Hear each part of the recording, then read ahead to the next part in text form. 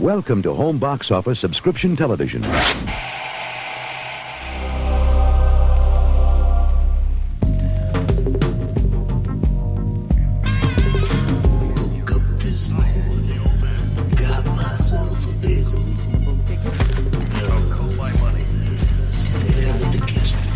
What a way to begin the day. Look at these newspapers. Yeah. Oh! It's me, Grover. Yeah, of course. The crazy thing really works. I saw it with my own eyes. Papers these days are full of nothing but crime and violence.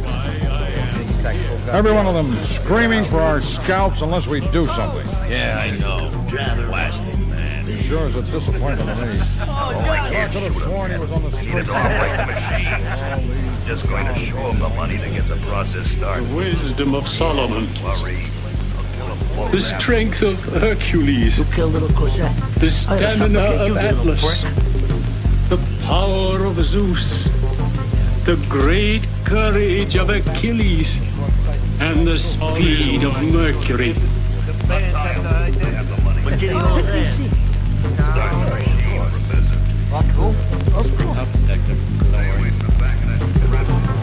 Saxo Gabriel The immortal elders Solomon, Hercules, Atlas, Zeus, Achilles, Mercury. Billy Batson and his mentor travel the highways and byways of the land on a never-ending mission to right wrongs, to develop understanding, and to seek justice for all. In time of dire need, young Billy has been granted the power by the immortals to summon awesome forces at the utterance of a single word.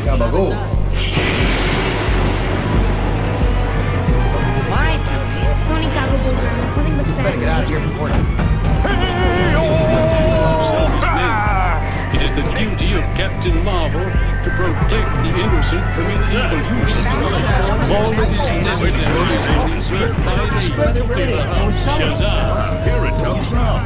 Let's have the figures, Frankie. They fucking mind. Jesus, you never shut the fuck up. West Coast. I'm afraid Feels good. Little Lord.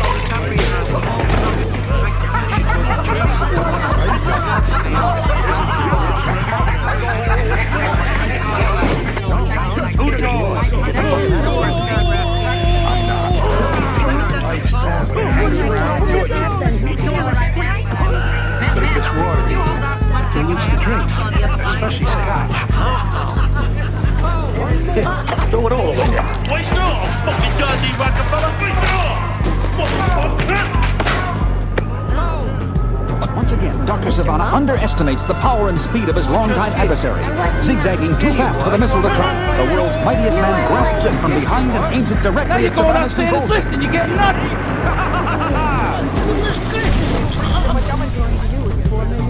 It's hurt too much. Don't do it here. Yeah. I don't know who you are, mister, but you made a mistake when you decided to take Frankie's place.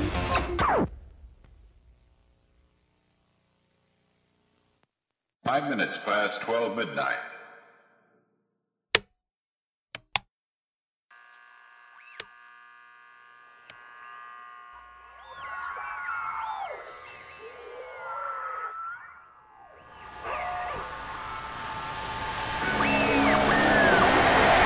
It's about to do this new series of James Bond, and I'd like to producer copy Broadway, the pair of Today, Blue Coal brings you the Shadow's latest venture, Silent Avenger.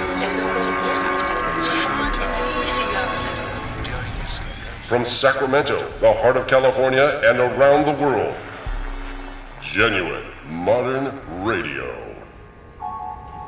Radio Flom.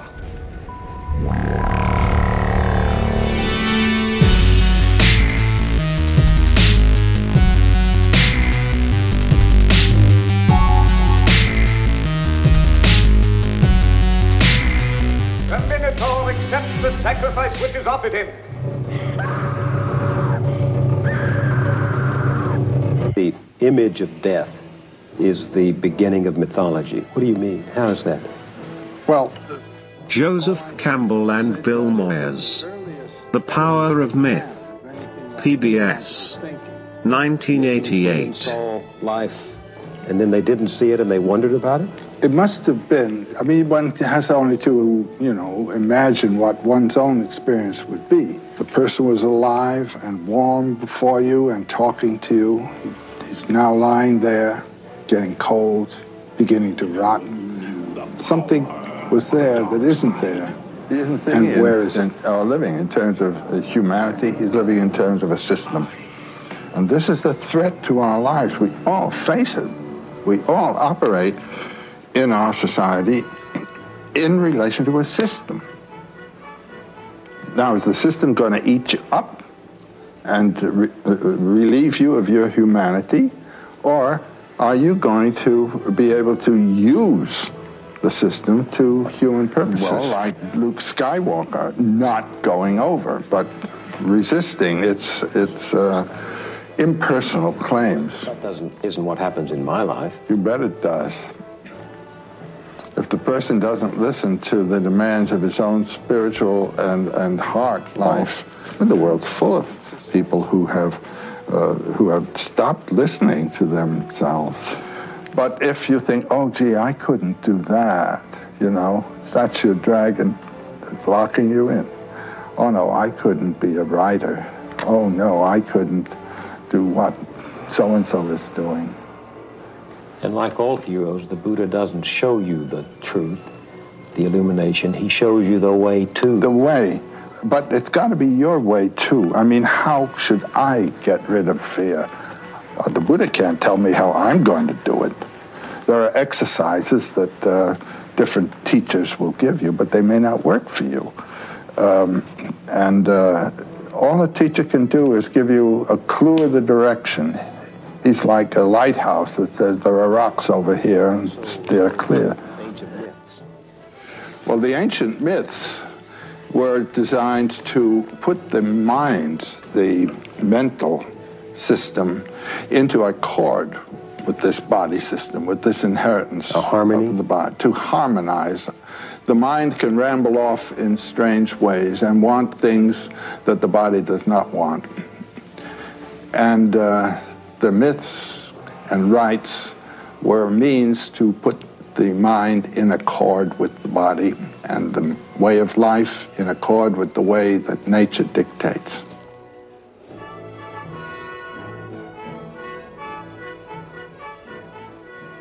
Boys and girls, your attention, please.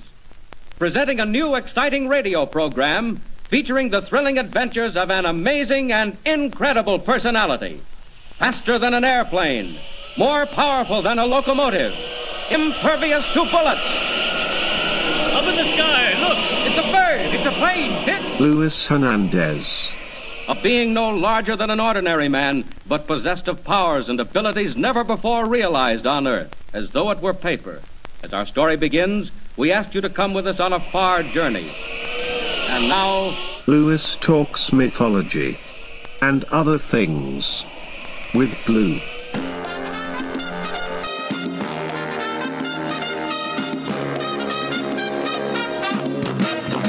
I have had sessions with psychiatric professionals or counselors and they're like, I hope you put professional in quote unquote. They always tell me I have the capacity to be normal, I just don't want to be.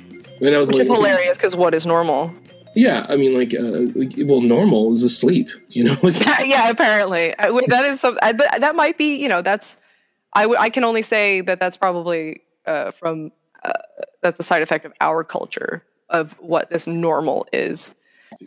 I love talking about Superman because I feel like I'm super jaded. I feel like he's always been a character, and every time I've witnessed either the movies or the comics, it's always funny to watch Clark Kent, his alter ego, be like scared of everything and not want to be Superman. I think that's one of my favorite parts about Superman. Superman movies, with the exception of like the Christopher Reeve ones that I grew up with, they really don't approach that character correctly. Because it's like, oh, how is, what is God amongst men?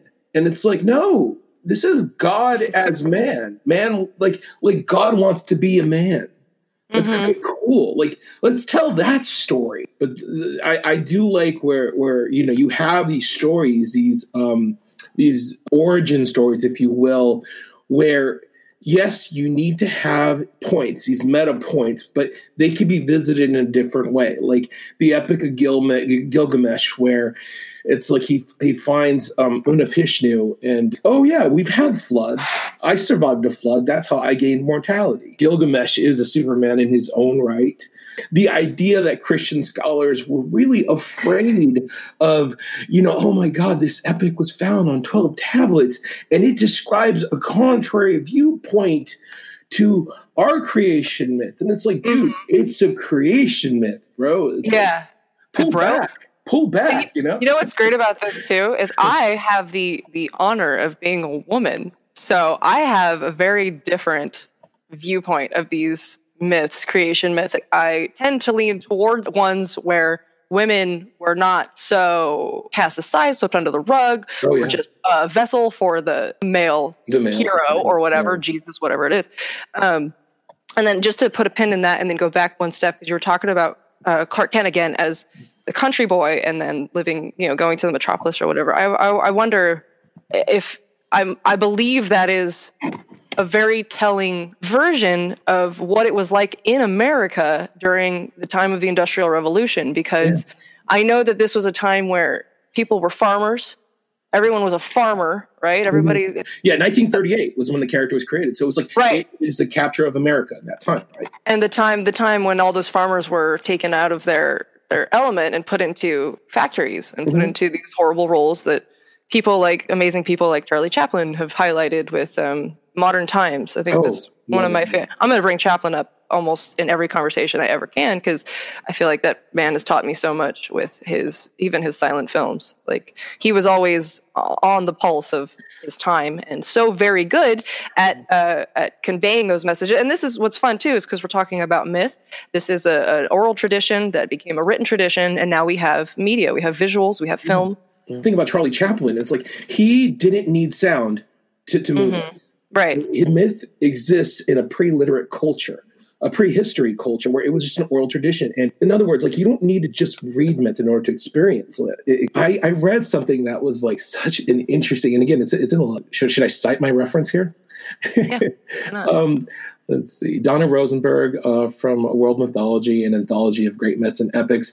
But I remember reading this years ago. And it just turned mythology on its head, because, this young man, this young prince, or this hero will rise and will put himself in jeopardy.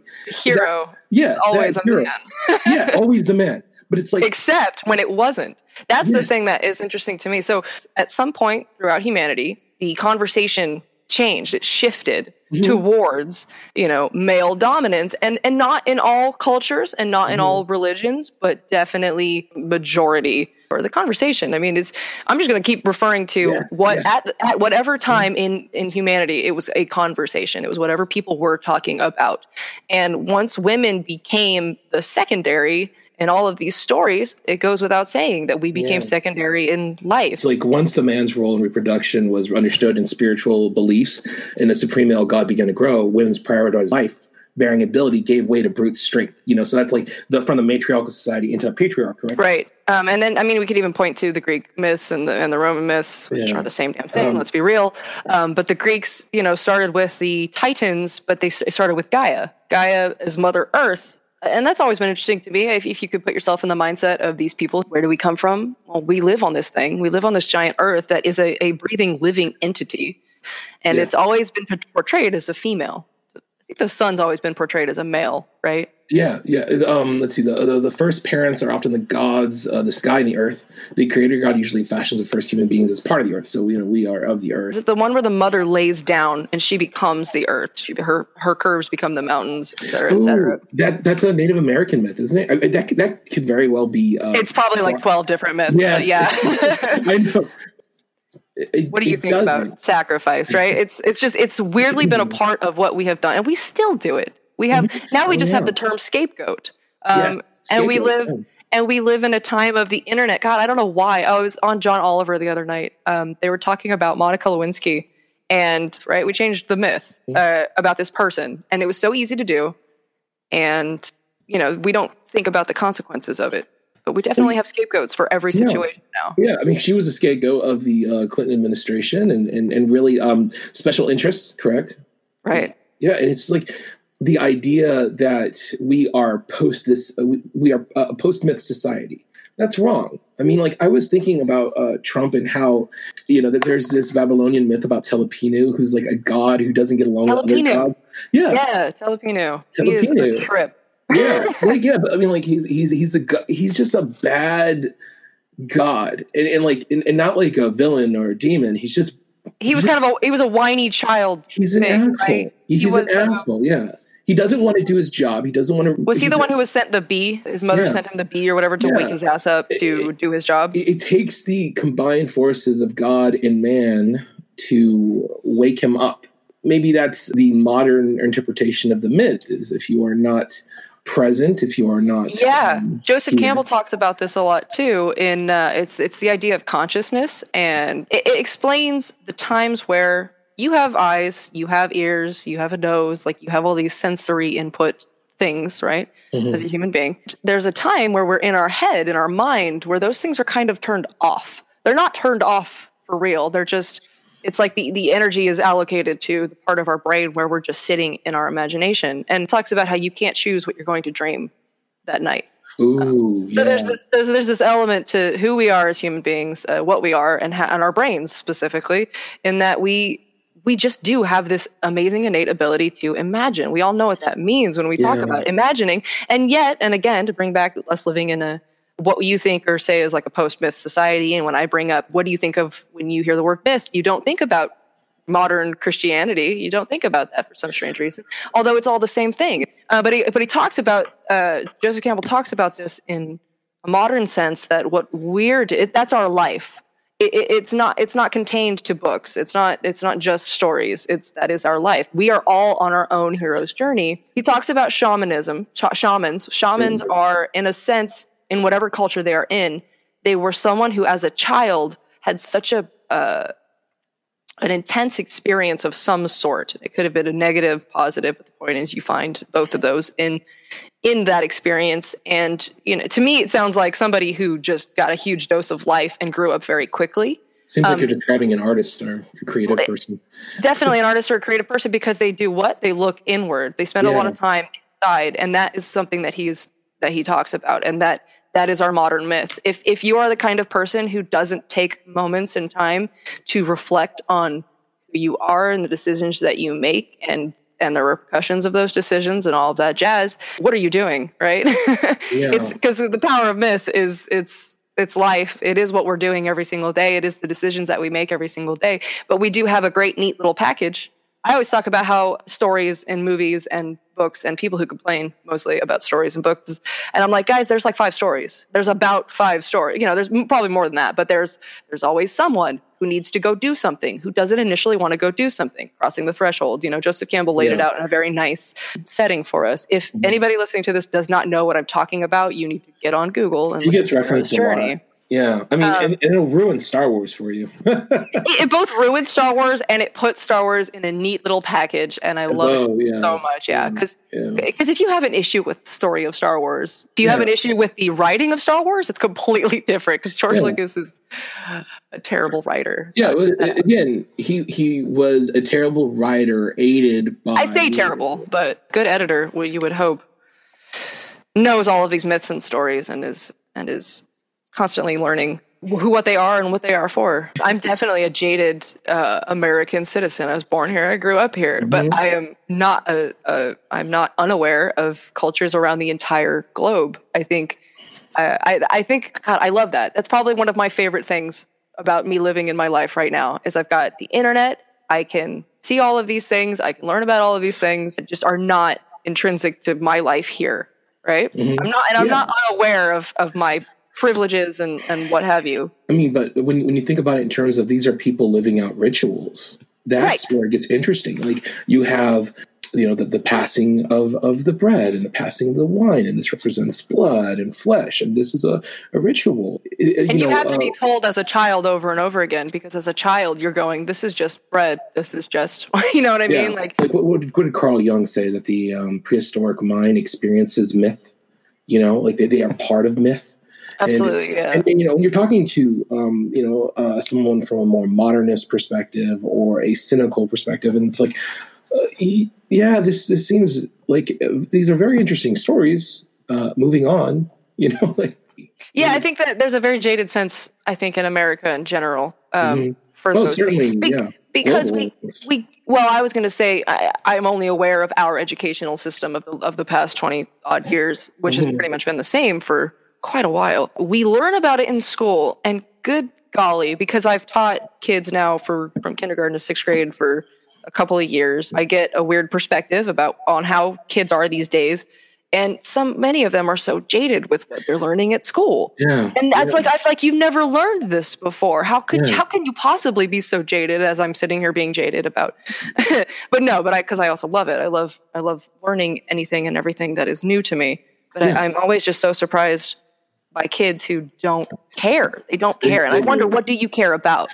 And they care about video games. And they care about video games. I mean, think about it. You are in a video game, you are put into a world that you have to figure out. That's a child. Yeah. It's we are in a post-literate society. We're no longer in a pre-literate society. We're in a oh God, that's so sad, but so we are. Right now. Yeah. You and I just read because we're artistic, hipsters with our nuances. But kids just experience screens now. I have, and I also have the added benefit of having 3 siblings who are much younger than me. But since their birth, I have only given books as gifts. And especially obviously books that I've tailored their taste, right? That's what children are. You give them things from your perspective. But I've only given them books and books that I've read and books that I haven't read that I think that they might like because they've started to become their own people. Just shared something on Facebook the other day about how people should pick up another book because the Bible is it's just not good enough. There's so much more in this world, and there will always be so much more. And it saddens me deeply that there are large groups of people who want to stick with the one myth, the one book, the one story, whatever it is, right? And they use it. And there's probably those parents. They use it to ward off any other thing. A good start, though, because, my introduction to the Bible was, the Old Testament, and I was reading Chronicles. And Chronicles is straight up, it's war, and there's friendship, and there's death, and there's betrayal, and the king, friendship, death. Yeah, and the king falls on his sword, and the would-be prince who was a shepherd rises from the dregs of society, diamond in the rough, and he becomes the best king of this mythical theocracy, and it's just he builds his kingdom and his children in many ways, but he's still fallible, and he knows he's fallible, and there's a beauty in his humility, that's humanity. Yeah. There's so many of us now. It's hard to think about the times where there were less and we were more concentrated to the areas that we lived in. And we all had leaders. We had rulers who ultimately always have lesser people below them who are a part of the decision making. This idea that we will always need a king, we will always need a president, we will always need whatever bureaucracy is. The idea that we always need somebody in charge, I struggle with because I'm one of those people who believes in the alternative because of the idea of imagination, of the idea of myth, all that kind of thing. Why is there always some one person in charge of so many of us? Okay, so you cannot have a myth unless you have a society gone wrong, right? Have we ever gone right? Yeah, but that's just who we are as humans. Sci-fi really is about our current problems. It's all sci-fi. It's and the imagination that we use to figure those problems, figure out solutions to those problems. Yeah. I was talking to a friend about Jules Verne. It's oh wow, he predicted all this, all these inventions prior to their creation. It's no, right? The fiction, he didn't. Yeah. No, the fiction came first. He did and he did. Yeah, exactly. The story came first. Story creates the world. Right. I just point to the communicator on Star Trek. I love thinking about media influence. It's literally impossible to ignore, especially in America. Again, I can only speak from my viewpoint. Mad Men came out, and that was a great TV show. That was a fictional, but very sort of based in realism story about media and advertising. What is advertising? It's just a bunch of people. This is what I do. I break everything down. I'm a reductionist, I guess is a term for it. It's just a group of people. Explain it to me like I'm 6. What is advertising? It's a group of people who study, quote unquote, study, groups of people that they've grouped up depending on age or sex or whatever, religion, and they target you through a series of informational things details about you, and they want you to buy something that they are, saying is for you. And I'm very much a Marxist. And one of my favorite quotes about Marxism is that no Marxist wants to be a Marxist. We don't want to, we don't want to think this way. We don't want to realize these things. We don't want to realize what he realized by doing the same thing, breaking it down, going, what is money? What is commodity? What is this value? Where is this coming from? What does it mean? And what does it mean for us now? We're living in it right now. I'm broke. I'm poor. It sucks. I wish I could buy stuff, but I can't. But I also live in a society that's telling me to buy stuff. It has changed how we think. And we definitely talked about this. Craig Ferguson, genius comedian, I figured it out. He says it's become cool to be stupid. And how did it become cool to be stupid? Well, a bunch of advertisers, back when advertising was really becoming a thing that it is today, but the beginnings of it, I mean, and it's been around forever. There's people always been putting up signs saying our apples are the best, come buy our apples. And it's up to the individual to sort of sort through it, determine whether it's for them or not. And to me, it's no longer as effective as it used to be. Blue. You think so? People only talk about commercials like once a year, and that's the Super Bowl. Oh, but what about your subconscious? Well, that's what I'm saying. And you should know this more than anybody, as somebody who does type, right? We know the power of letters. It's our own alphabet, but it depends on the way that it looks. Like there's that great little post that goes around that says like, I'll love you forever or whatever, and then it's like in a nice frilly font versus the terrifying, ragged, like psychotic looking font, right? Yeah. I mean, we're manipulating visuals. Yeah, but that's what design is. It's you are taking a message and you are encoding it into this advertising, either like a layout or an animation or a web page. But the thing is, people are wise to this now. I'm going to need you to go ahead and put in your normal people brain then for a second and really say that again, because I just don't believe it.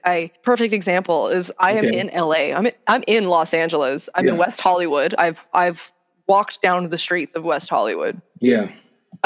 On the simple fact of on a visual basis, on judging a book by its cover. Instagram people here. There are Instagram famous models. And I have seen them all over the place getting their picture taken in front of a nice looking thing. And I'm just like, what are you doing?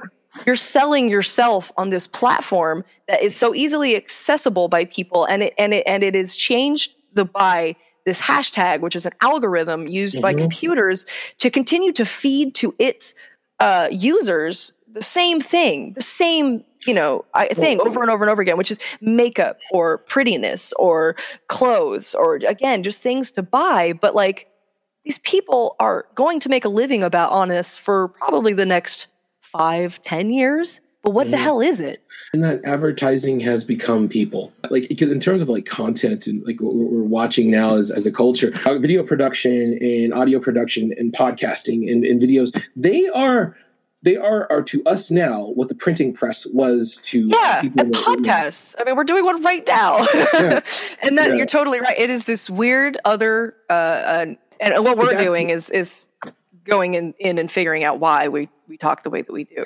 Yeah. But see, that's what advertising has become. So like we do this podcast and then we stop and we sell razors or, Are you selling razors right now? A new app or something like no, well, let's not, let's continue the jaded perspective. I mean, let's continue the jaded perspective. Why do you think we seek escape so much? We have the ability to. I mean, how can you ignore it? Especially as an artist. Like, I can't ignore this innate thing that's been in me. I talk about how I've been an artist my entire life. I've been drawing. Something's been coming from my brain, going to my hand and being put on paper through, pen and ink or whatever forever. Yeah, so, that's funny. Right. We're always going to wonder because we don't know. We just simply don't know why, which I argue the reason why is to just live. But we don't know. Meta-modernity. Have you heard of meta-modernity? Oh, yeah, of course. Yeah. It's a postmodernism, right? That's the other term for it. Yeah. David Foster Wallace and the new sincerity. It's like, we have the knowledge of modernity. This is not a pipe. yeah, exactly. Magritte there.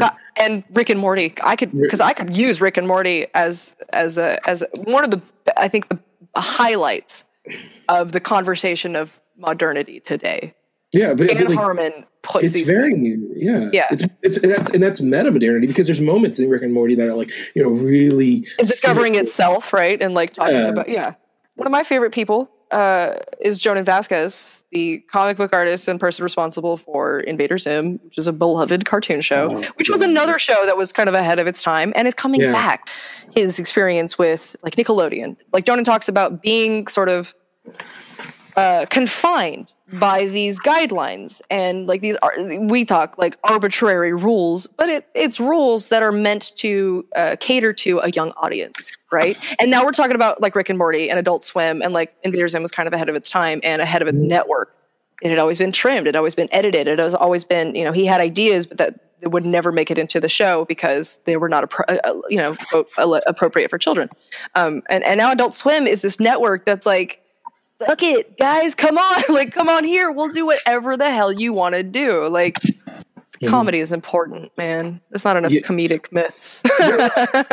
So often in art, it is the constraint. They could never use red for blood in a cartoon show for kids. Exactly. But that's why it has such an interesting color palette of like purples and greens, We claim to adhere to rules. I mean, that's there's another word for it. But, I mean, religion, the culture that these have rules, a set of ideas that we're supposed to keep in mind to determine how we act.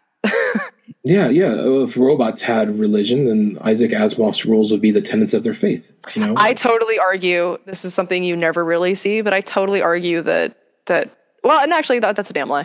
You see it now more than ever. I just saw Alita, Battle Angel, the other day. But I always imagine like it would never. We would be its God, would it? Yeah. And it's like, weirdly, would it want to destroy us as its God? But it's like, if you want to sit here and think about it, how much of us have destroyed our own God? I have. The kingdom of God is within you. Jesus says a lot of stuff, and Jesus is a great example. But unfortunately for Jesus and everybody who claims to do things in his name, as we know, it's never really been. It's always been the antithesis of what Jesus talked about. The actions of people in doing things in his name or God have always been just the absolute damn opposite of what he talked about. It's like, why is it so hard for you to practice the ideals that he preached? I found over time, I can't ignore the slight positive aspect that there is of religion, but to me, it is always going to be a tool of control. And what is a religion without all of its people? So if you don't collect enough people, it falls apart. So what is the modern, what is the dominant one in the world that we have today? It's still Christianity. Yeah. It's still, it's just a subsect of Catholicism or whatever, but it's the same Anglo-Saxon, ideal of the big bearded dude in the sky and how we need to live according to that guy, which again, once you start hearing about all these other myths, you're kind of like, damn, I wish Odin had my back, or, Set was pretty great, and Isis and all of these things. Not Jesus, Isis, the Egyptian goddess, not the ones. When you dissect the word holy, the whole, from every given perspective, what's important. And, certainly the ground you're standing on is important. Right? Yeah, the air is important. That's the message, too. It's not, and there's no answer. I mean, there are answers, right? But what is important? It's just, that's what it is. That's what life is. That's what, myth is. That's what religion is. That's what our story is. What is important? Drive safely. Radio Flom. Founded in 1923. Okay. Katie Rain is a storyteller hailing from Austin, Texas. Katie weaves her personal narrative into music through woeful ballads detailing her experience with domestic violence at party bangers. Here is Bad Kids. We're the bad kids, we're the bad kids. We're running your neighborhood. We're the bad kids, we're the bad kids. Always up to no good. Jumping with our clothes on in the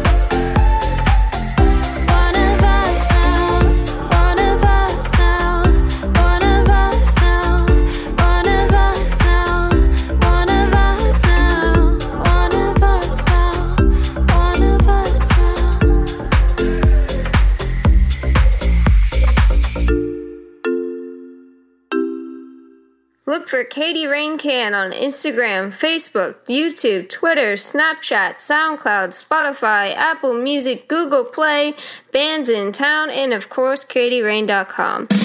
Radio Modern.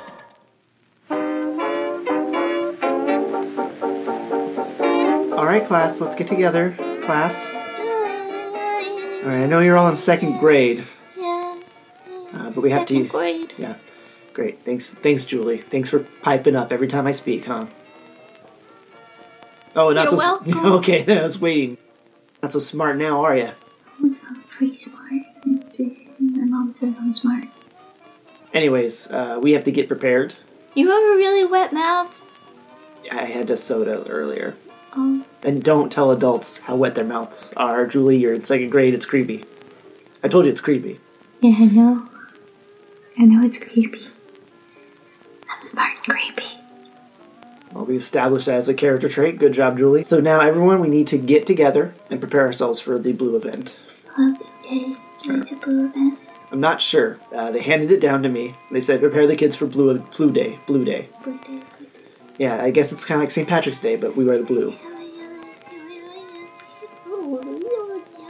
Yeah, go ahead and talk among yourselves.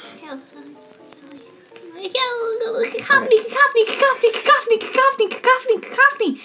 Pay attention to me. Great. So, Blue Day. I'm going to write on the board. Blue Day. Write it on the board. Blue... Fuck. E. It's a one word. Just scribble. Okay, good. There we go. Excellent. Blue Day. When we don't wear blue, what happens? We can't take pinch. Pinch has been taken by St. Patrick's Day. Just free thought ideas with second graders. Julie, I know you have an idea. Just say it. Yeah, I got an idea. Okay. Leviathan breaks through the ground and does a giant whale flop on all the people who didn't wear blue and everyone in their family because the whale's really big, and when it flops, it's not just going to center on one person, it's going to be mass carnage. Okay, look, there's a lot going on there. I'm not a fan of it, but I'm going to write on the board because it's the first idea I heard. I'm just going to write it on the board. Leviathan kills everyone that doesn't wear blue. Great. We are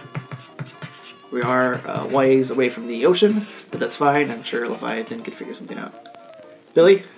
Yeah, what's up? You're the only other kid I know by name, so I'm asking you. You know my name's William. I prefer William over Billy. Alright, well, I'm going to just write that on the board. Doesn't make any sense for a Blue Day, but I'll just write it on there. My name's William, not Billy. Yep, okay. Yep, that sounded alright. Good. Alright, anybody else? Open ideas. I have an idea. Melvin. Yes, Melvin. Why don't we, instead of Melvin? Yeah. Are you eating flies right now? No. Okay, good. That would be weird. Okay, good. I need these credits. I'm a TA. I'm your TA. Oh, that's right. You're so hunched over. I thought you were a child. I've been grading all these papers for you. Yeah. How about on Blue Day? Yeah. Everybody, it's a day off if they're wearing blue. You know what? Not a second grader, but I'm going to take it right on the board. We're going to... So 3 ideas. Great. This is great. Well, that's class. Recess, everybody. Let's go outside, take a break, come back. I can take a break. No, Melvin, you stay here. Okay. Also, Melvin, that's turquoise, not blue, so it would not count. Just so you know for later. But I am wearing a blue tie, therefore, if your idea wins, I'm going to take the day off. In fact, I'm taking the day off. Bye. Flom Presents 423. Das Blue Event. Tuesday, April 23rd, 2019. Celebrates 100 years of Bauhaus. Hands-on letterpress printing and art. Live jazz combo. At a photography studio. Location in Sacramento, California. Everything blue. Details at facebook.com/flomos or at flom.us/423. I'm right now listening to Radio Flom and enjoying it immensely. Bauhaus without the house. And now, Titan, by Wake the Fuck Up.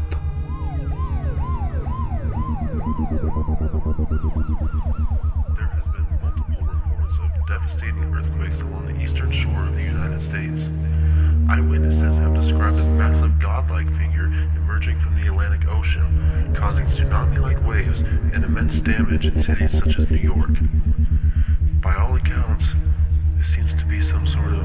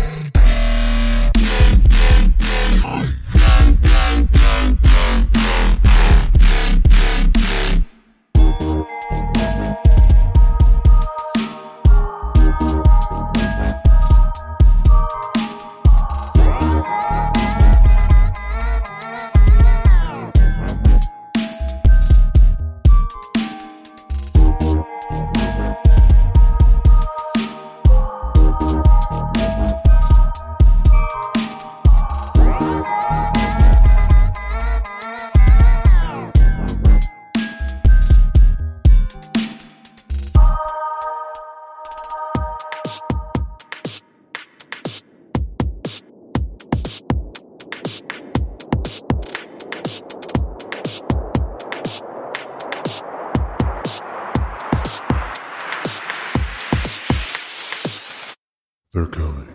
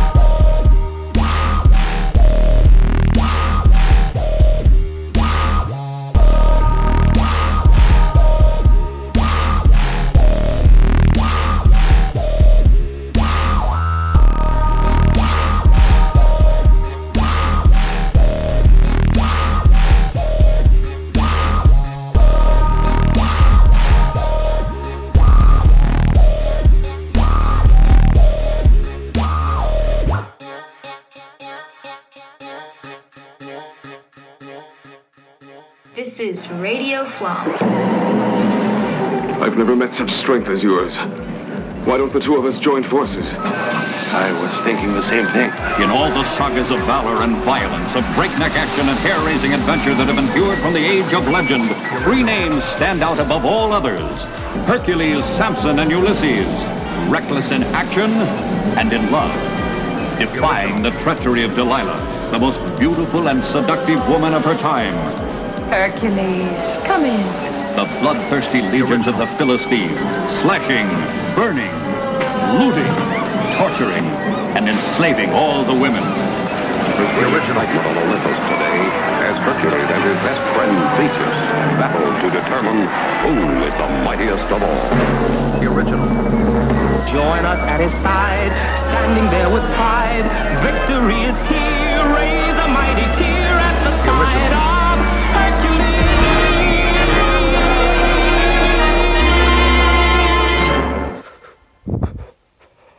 Oh, this is Milk Surface. I'm in Doris, California. It's about 11:52 p.m. and it's about 42 degrees out. I am surviving by burning flyers of Radio Flom. Please send help.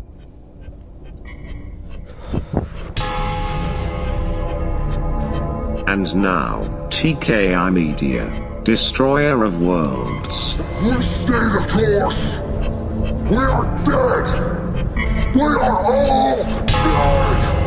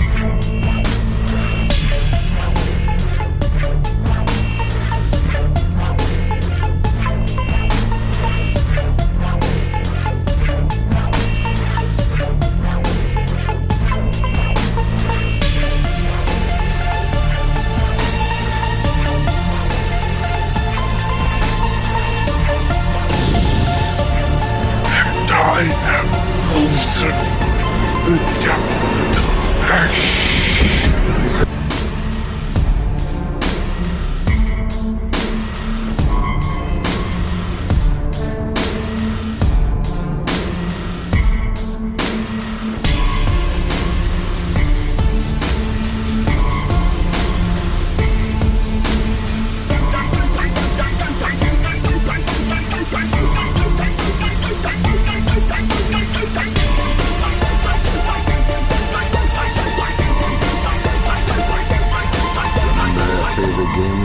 Who's the better killer? Let's play.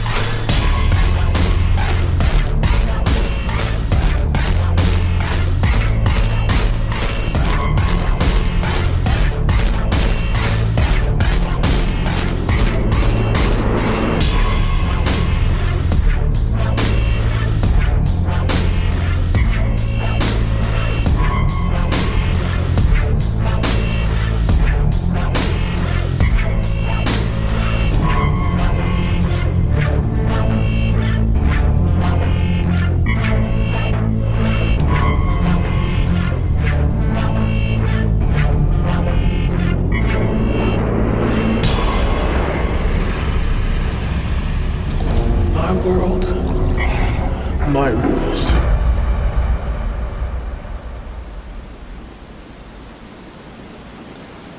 And the columns, statues around the well of Elenda, where she was born in the water deep of anxiety, and the well screamed back and she learned to whisper.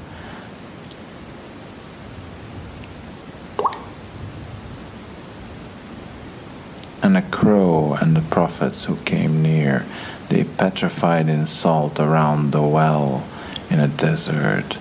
The well was in a desert. And now a raven came and turned white and tough salt. And upon that raven touched the one prophet around the well of Elenda, in the lands where all trees had become rocks. And now the columns of salt, the sculptures,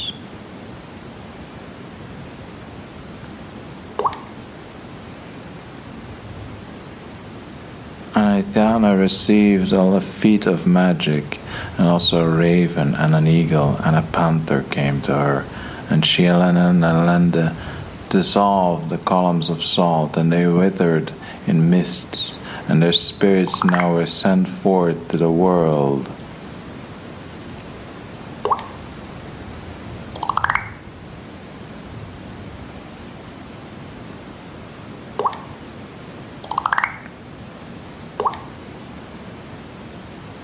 And the trees became alive and marched and slayed the putrid world and incarcerated Aeliel and incarcerated the future, and they had built the walls of Ethereum while reality could never get out. And what is in reality and what's in imagination is true, and what you see is true God, and Hetred go and alive, go God, do God alive, devil, live, devil. And Aeliel said for the first time to vengeful Hetred,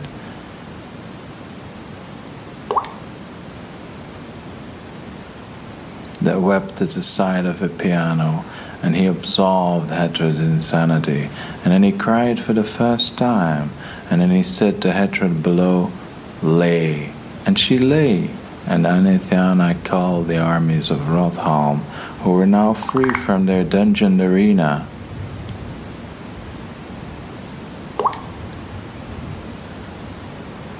In which they screamed.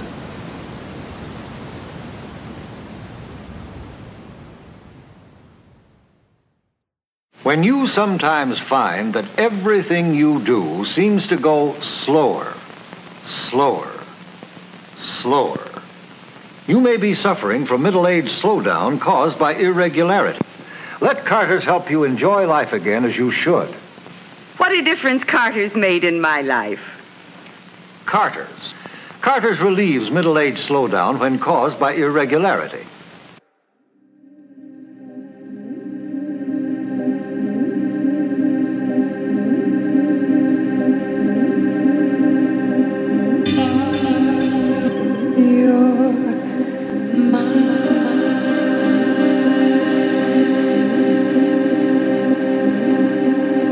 Everyone has supposedly two angels. Well, to speak on this, two angels, one on each shoulder, one sort of overcasting the other, one sort of putting the other in place with you in between. The ones who govern that side of the invisible world with the higher being, the ones who created them, it just seems as though as many people are populated here on the earth with each one having two angels, there are more angels than there are humans. Therefore, the invisible is now the question on a daily basis.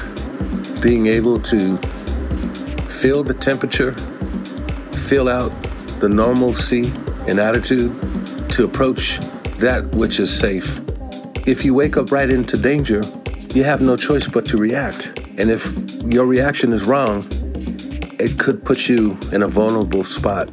There are people that wake up every day, and in some cases, you're able to wake up as a superhero, one that's not only able to conquer your own problems, but to almost save another person's problem, or perhaps save the world. If you've ever met a superhero, you're a lucky one. We in our make-believe world would all like to somehow be superheroes, even if it was to ourselves. But to keep that mind frame, as soon as we wake up every day, we have that ability to be our own superheroes. Just take a pencil and paper, for instance. You could manifest and create some things on our levels as humans. We could actually do a lot more in creation.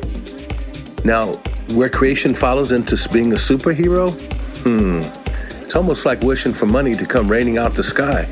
But until then, if you perplexed your mind into being a superhero, if you were struck by lightning and able to predict people's futures or be some sort of medium that is able to speak to those who have passed away or moved on, to those who are still in question, well, so be it. Be that superhero. Let's talk about other people who meditate, who are able to be insightful, read their blue pearl, understand things before they even get to them, summarize, who are able to avoid fight before the fight comes. I mean, those are my type of superheroes. Maybe those that challenge the 100 down to 1. Those are brave superheroes. But let's not get caught up in flying as a superhero off the cliff the first time without having those wings tested. Let's not approach jumping out of planes and thinking somehow we're going to make it down like Tom Cruise with no parachute. Let's stop playing chicken with cars that are coming ahead of us. Let's try to take on intellectual accountability with those who are just pure destruction and feel their supremacy overrules all.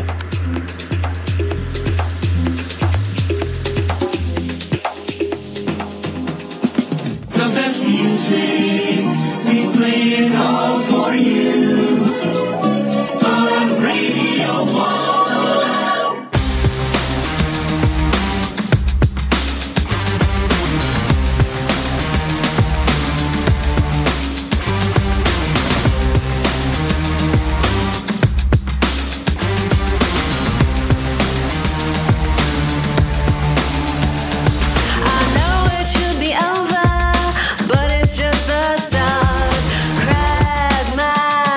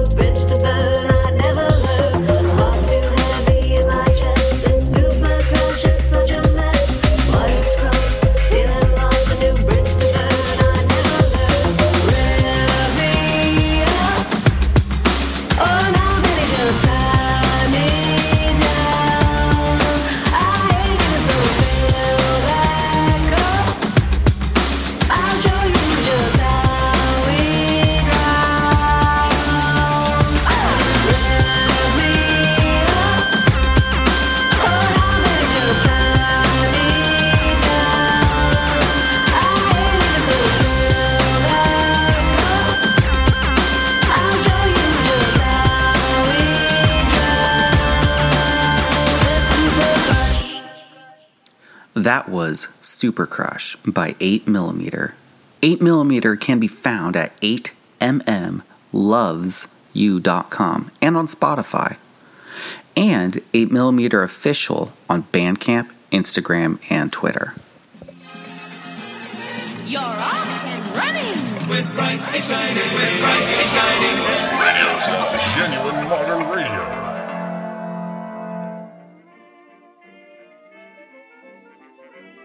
The Painted Face on the Street. Caricature of logo. Oh, they were young and oh so sweet. Down beyond the boulevard. Knock on doors and empty hall. And still sometimes remember. The Masquerades Forever. The Masquerades Forever. Berlin. 1982. Behind the Mask. Steve Mahallo talks to Victoria, one half of the cosplay duo, the Valkagia sisters. It's me and my sister. We specialize in armor, twins, and large weaponry. No idea. I haven't seen her in years. But there was... when I got home from school on that Friday, I messaged her, hey, I can't wait for your birthday tomorrow. I talked to my coach so I can get off of practice early so I can go and enjoy your birthday party. And you're going to love your present. She messages back, oh, you're no longer invited to my birthday. And my response was, why? And she's like, you're no longer my friend. So I blocked her on social media, and then I thought about it, and I'm like, you know what?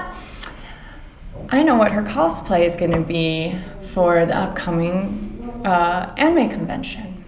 Why don't I go there and I dress up as the rival character?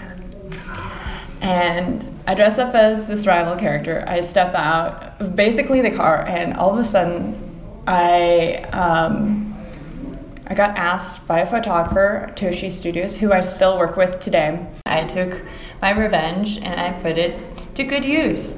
And I think that's a very useful way. I feel like a lot of younger people should look at like some form of art or some sort of like, hey, I'm not going to stoop to this person's level. I'm going to be better than and then show it off, because that's the kind of person I want to be. You've made the jump from cosplay into fashion. I do fashion as kind of like to kind of combine my hobby of cosplay and my interest in business.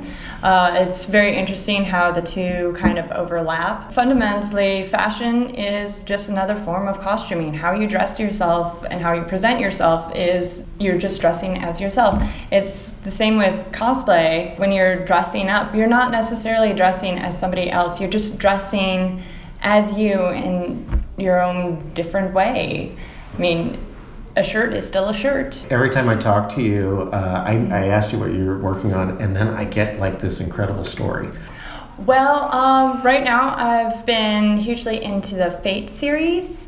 I've been in the Fate series for about a year and a half. I've made about 7 or 8 cosplays from the series. The more known names are Fate Grand Order, Fate Zero, Fate's Heavenfield, Fate Last Encore. There's a lot of Fates, Fate Apocrypha, but the Fate world is where you have mages who summon heroic spirits, which are from myths and legends and historical figures. And these characters show up as the embodiment of their myths and legends, from their outfits to their personalities. So let's say Lancelot, he has the power to disguise himself, because in Arthurian legends, he would actually disguise himself and infiltrate different castles. Cosplay is just like a huge saturation of loving myths and legends. Your superheroes are a myth and a legend. They're powerful being that has human characteristics which are relatable. So when you go onto Instagram, you see all these people having these beautiful lives, and this is actually a myth that they created themselves of themselves. They're not actually living this life, they're just showing it. In superheroes, we see that these powerful beings have problems. They have drinking, they've lost people. How they got there, they had to give up parts of their life, and I mean, we have our oldest in legend is Gilgamesh and Enkidu, and the thing is that if you dive into the mythology, they were more or less kind of a gay couple, and by like people saying, oh, we didn't have gays in the past, and I'm like, our oldest written text says otherwise. People misconception about animes is only Bleach, One Piece, Naruto, and I think like Fairy Tail or something like that. But there's about 250 titles that come out every single year. So if you like add them all together, just in the past like 5 years, it's like 1,000 or so animes, and that's a lot of animes, and they cover all sorts of topics. Cosplay is very interesting that there's a lot of rules and regulations, and people don't really, if you go to a convention, you think it's complete chaos, everyone's wearing random stuff, but everything is regulated. It's very structured. I got involved I was invited in to play Uncle Fester, which means I'm a little bit older now from the Addams Family.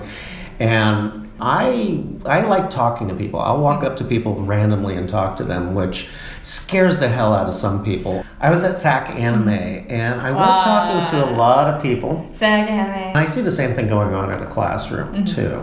And a few things I noticed. Shy people, other people who are not shy, weird relationship problems, and it seemed that everyone had a restraining order against someone else in the room. That's because you went to SAC Anime. There's different types of cons, anime conventions out there. If you're in Northern California, I highly recommend Fanime. It's very communal. I also recommend Kraken Con, because if you want to go to a small con that's very much about like friends and talking to people, probably Kraken Con's the best choice, even though when it started it was not what it was. They had to change directors a couple of times before it got to this point. Fanime has its own problems, it's a bigger con, but the atmosphere is much more friendly. SAC Anime, if you've been in the cosplay for as long as I have, or even like half as long, you would know that SAC Anime is the beginner's con. It's the con that people who are just starting out in the convention scenes, tweens and teens, which tend to have more drama than the adults, way more drama than the adults, are the ones going to SAC Anime. So they're the ones that are going to have the drama and the restraining orders and all this going on, because they haven't quite like integrated well, or I don't know how to, they're just starting out. They find problems with everything and everybody around them. Also, with going on with that is that with anime and stuff like that, you have fandoms. When you have a young fandom, they tend to be very toxic, but if you have an older fandom, they tend to be very more encouraging, or a fandom that's not as well known. Bad news sells better than good news. Everybody hates each other, you can't do this, you can't do that, there's terrorists and stuff like that,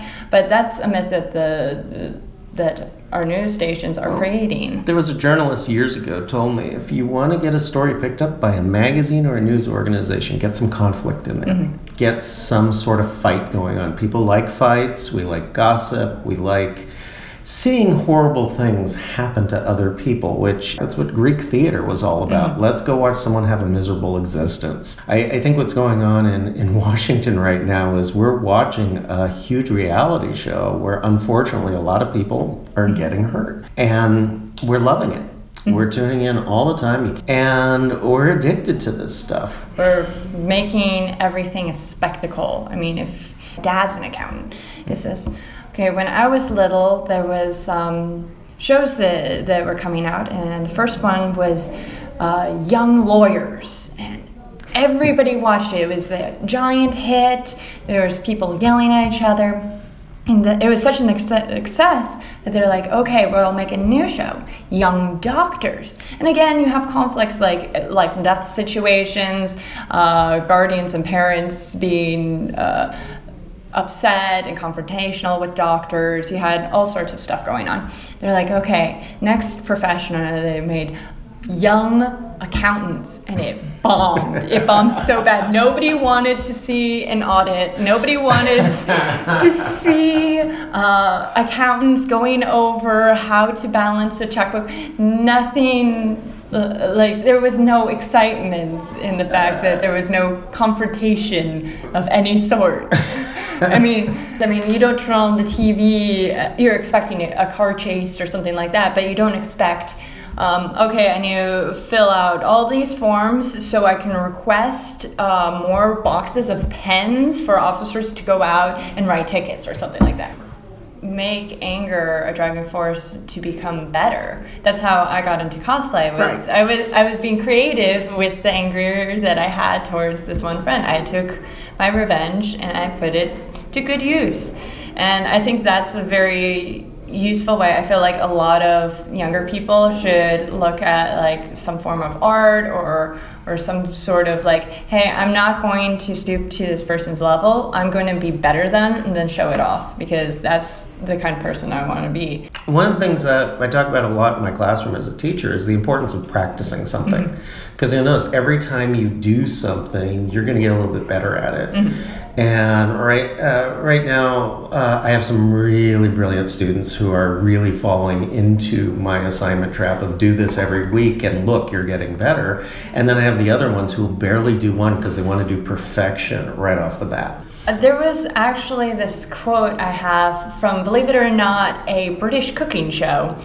Always do your best. Your best may not be somebody else's best, but always try your best. Yeah. I really hate it when people compare cosplayers. I like to see people grow from where they began. I tend to also take on kind of like a mentorship where I just take on these younger cosplayers. I tell them kind of like the process. I let them do their stuff. If they get stuck, I can give them suggestions how I might approach the problem, but I won't do something for them or make it for them, because I think that that's the best way to make somebody grow is just kind of... I could go on and on because that's my whole teaching technique, which is you just have to stand back and let them go.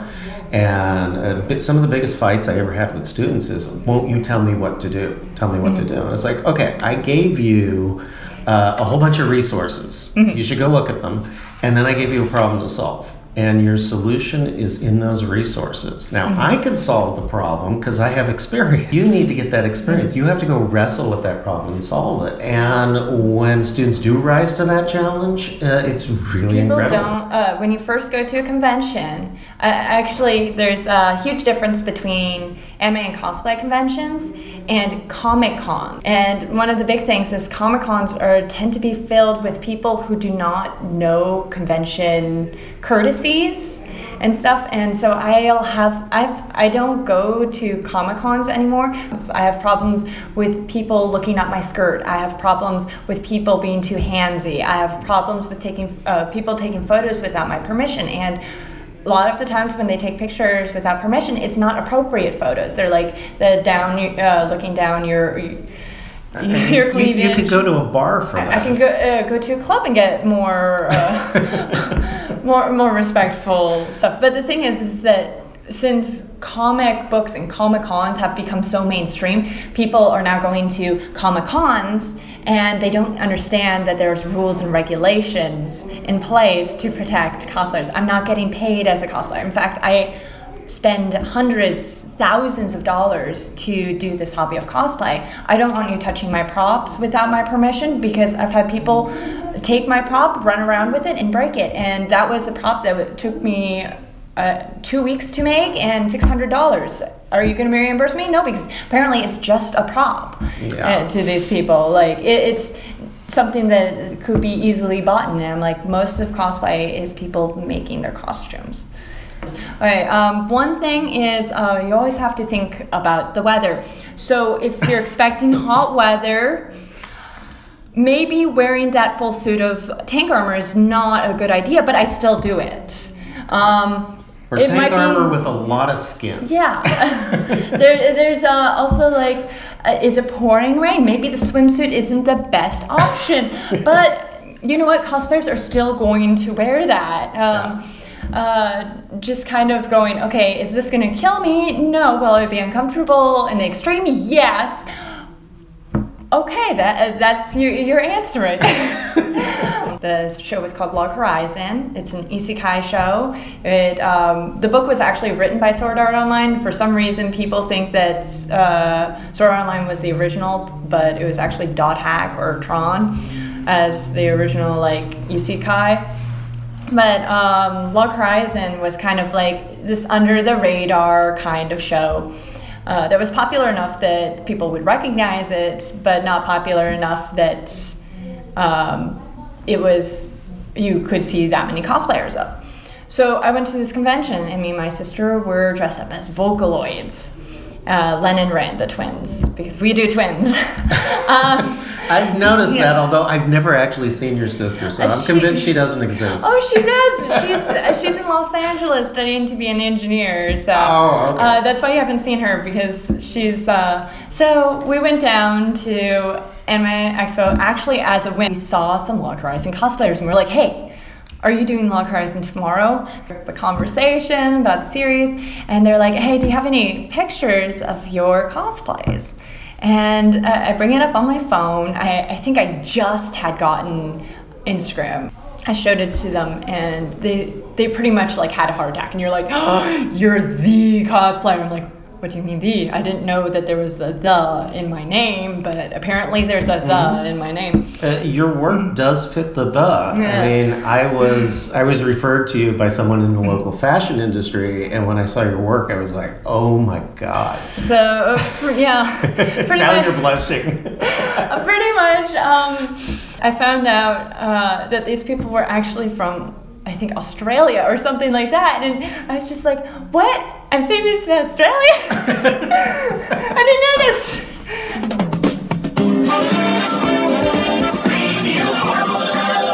Hey y'all, this is Katie Rain, and you are listening to Radio Flom.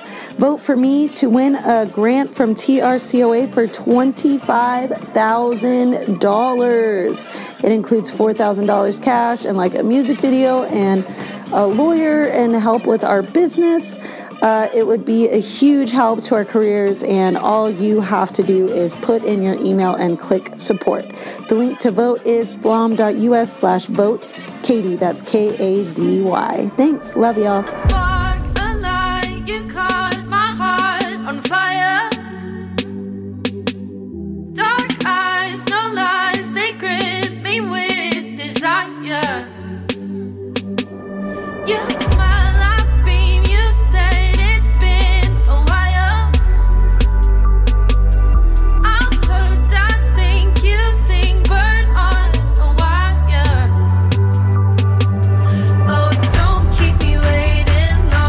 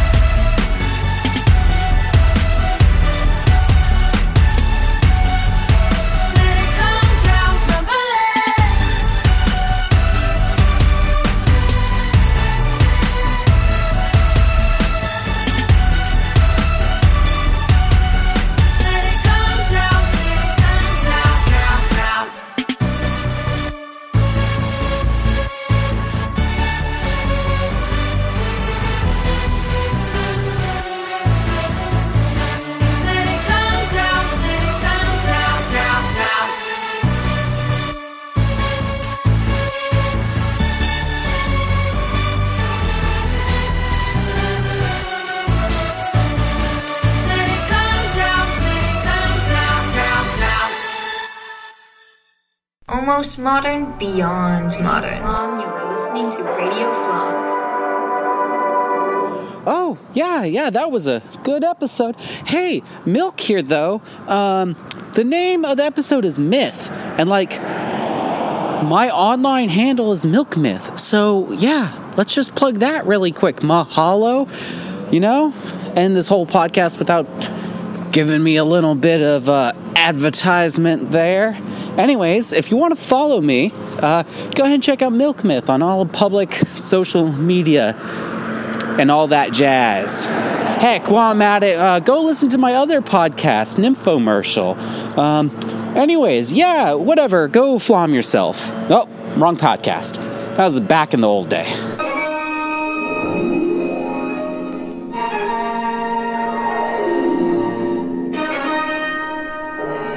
Radio Flom is sponsored in part by razors. Go buy some razors and use them to remove hair you do not want. And please try to not cut yourself. Safety razors are often safer than regular razors. And remember to change your razors often. Because dull razors are bad for your skin. And bad for you. Be safe, and remember to use razors to be free of randomly growing hair today. Carter's Little Liver Pills. Diego Val Music at diegoval.com. lthmmusic.com. And our Platinum Blonde level sponsor, Squadcast.fm. Remote interviews for professional podcasters. And even if you're not a professional podcaster, you'll sound just like one. We've had to fight long wars. Your burdens have been great. But we come now to the end of the road. Here, within our reach, golden centuries of peace.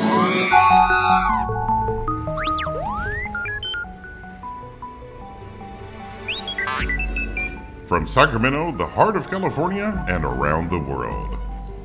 This has been Radio Flom. Recorded live before a studio.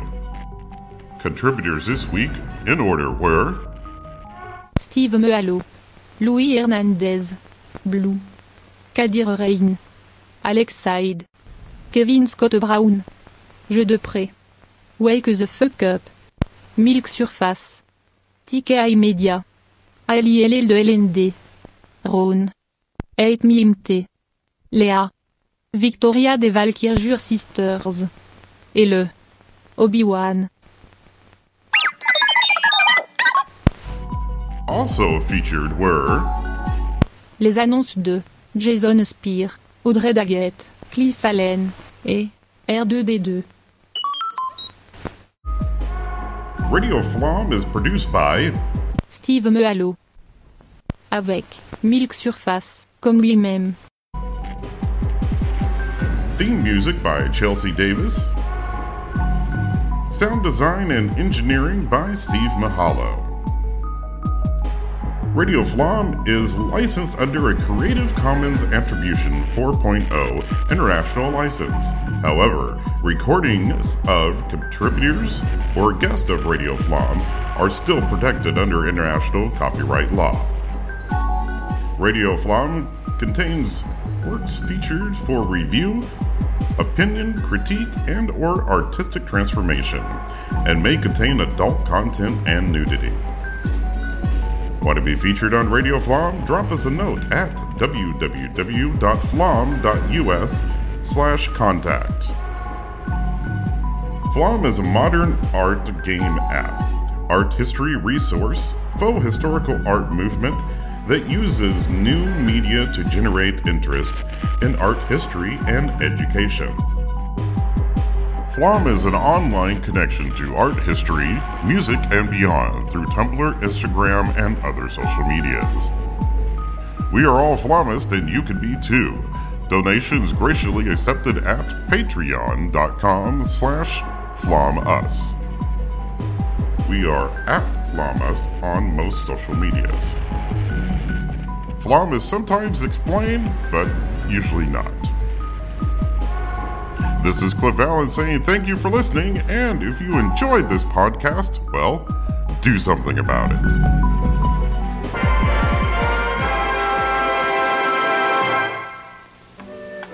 Hi.